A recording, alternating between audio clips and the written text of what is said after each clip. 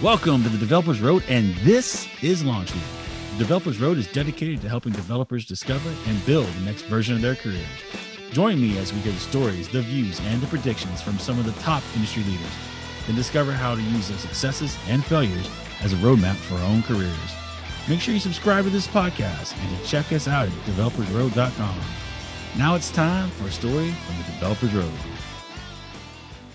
Well, hey, Phil, thanks for joining me today. How are you doing? I'm doing good. How about yourself? Doing just fine. Staying busy these days, it looks like. Very much so. Yeah, it's the lockdown, I wasn't driving as much and certainly wasn't traveling to conferences as much, but work picked up significantly. So it's been crazy, but beats the alternative. Well, that's good. So this is the first episode of the new podcast, the Developers Road. So it's a podcast I've been thinking about for a while, that over the years, I've kind of gotten more and more passionate about helping others along the way as far as career building and such. I get questions all the time, which I'm sure you probably do too, as far as it could be anything from how do you become a speaker? How do you become an MVP? How do you get better jobs? How do I get in the industry?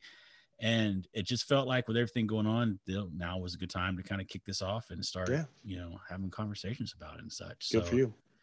So we're going to give it a shot. So this is first episode, part of launch week. So we will have 7 episodes that will drop the first day, which should be October 26th, I think. And with that, I said I got Phil Japikse here, and I always butcher your last name. I apologize for that. So what we're going to do is basically this piece is just going to ask a single question. And it's really, in 2020, what is your opinion, the one thing that developers should be doing to help kind of build their career, no matter whether they're looking at just trying to make the jump from junior dev to senior dev and up, to if they're wanting to break out on their own, if they want to be a consultant, an entrepreneur, kind of what's your biggest thing that you've got right now that's on your mind? So success breeds success, right? And nothing works better than having something to hang your hat on, right? And that's going to make whatever endeavor you're trying to do, whether it's get that promotion, go independent, whatever, you have to have something to point back to. And what I always come back to in this industry is technology isn't the focus of what I do, which is ironic because I'm a CTO for a large firm, but it's problem solving. And what I would tell any dev, whatever level you are, to get better at what you do, you have to be able to get inside your customer's head. You have to be able to feel their pain, because at the end of the day, our job is to make their lives easier, right? Whether that's more productive, more efficient, I guess those are the same things, knock down roadblocks to keep them from doing whatever it is they do, whether it's sell widgets or, whatever their job is. And the best way to do that is not to throw a bunch of tech at it, but to really understand where they're coming from. What do you hate about your job? Where does it hurt?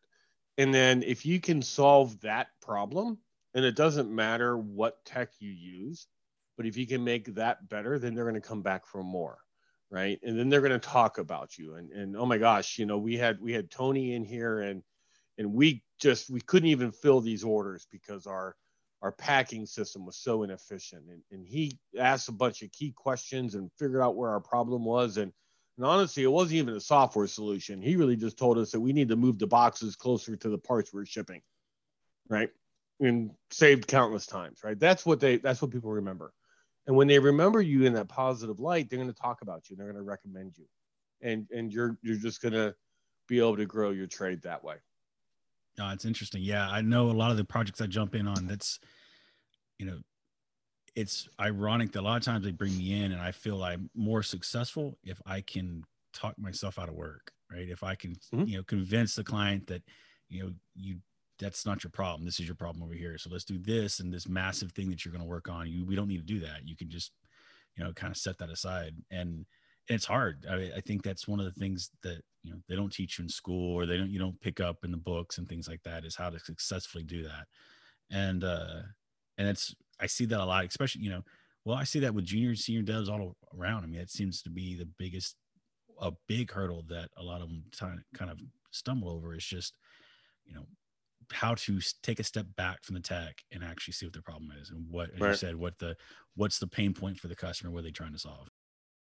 So outside of when I've been doing, when I talk to people about it and such, I kind of, the only real way I know to do it is kind of lead by example, is kind of sit down and talk to them about, this is how, whatever the problem is, I can, this is how I would solve it and such, and hope that there's little light bulb moments of how to take a step back from that. You got any, magic there on how you go about doing that, or how you teach people to get better at problem solving?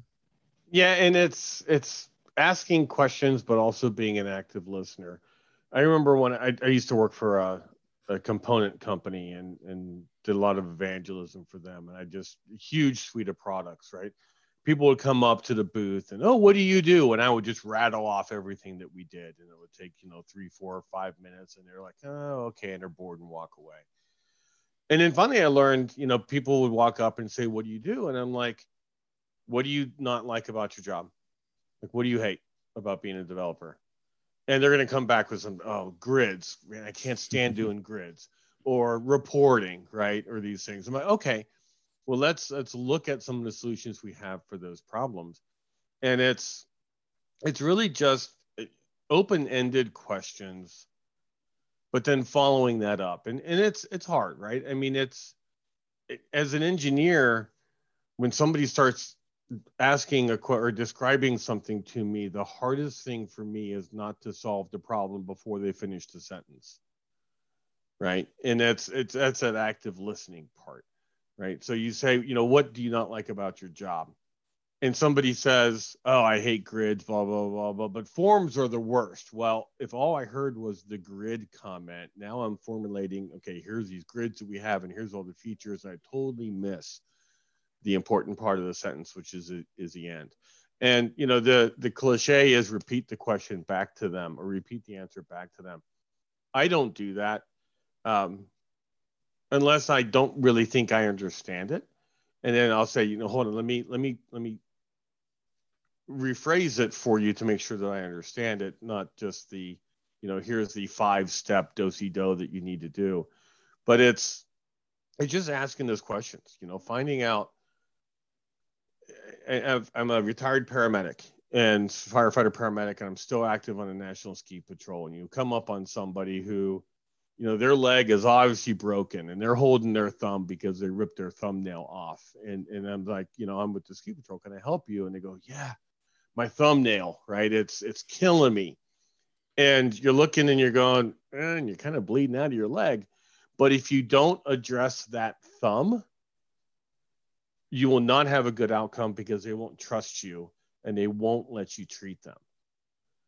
So you got to find out that pain point. And you're looking back and you're going, you got this much bigger problem, but what's affecting them in their context is, to you, might seem small, but it's not to them, or they wouldn't have brought it up.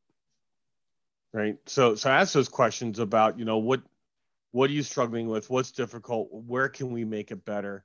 And they're going to say a couple of things, but they're going to keep coming back to that one. And if you address that one, and whether it's a technology solution or not, then you're going to gain their respect, right? And you're like, oh my gosh, Tony really listened to me, and he came in and he solved this problem. And then when I finally got my thumb bandaged up, I looked down and I saw my leg was bleeding, and then Tony fixed that too. Does that make sense? Yep, totally. The trick there also is, if as you're doing that, a lot of times, as you said, they might even realize they have that broken leg. So if you solve that issue, that pain point first, and then you can mention the bigger problem, say, hey, I happen to notice that your leg's broke. You want to do something about that. That gives you that level of authority instantly, just because the observation you made before. Whether they knew that their leg was broken or not, if you address their pain point before you get over to what you see as a bigger problem is, or just what another problem is, that allows you to kind of gain their trust even more. So Right. Excellent. All right, well, with that, we're going to wrap this episode up. So Phil, where can people get a hold of you? The easiest way is Schematic, and that's no ski, SKI, paramedic, MEDIC. So ski medic. That's my Twitter handle. That's LinkedIn. That's Facebook. That's my blog. I don't blog a whole lot, but you can always reach me there through the email contact me page. But yeah, skimedic.com. Excellent. And we'll make sure we get all that in the show notes as well. Phil's going to be back over the next probably sometime the next week with another episode. So make sure you check back and see us then. Thank you for joining us on the Developers Road. If you like this episode, please make sure to give it a like and to leave us a comment.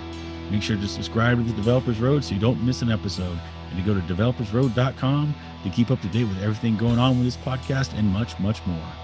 Until next time, keep one arm out the window, the wind in your hair, and I'll see you somewhere down the Developers Road.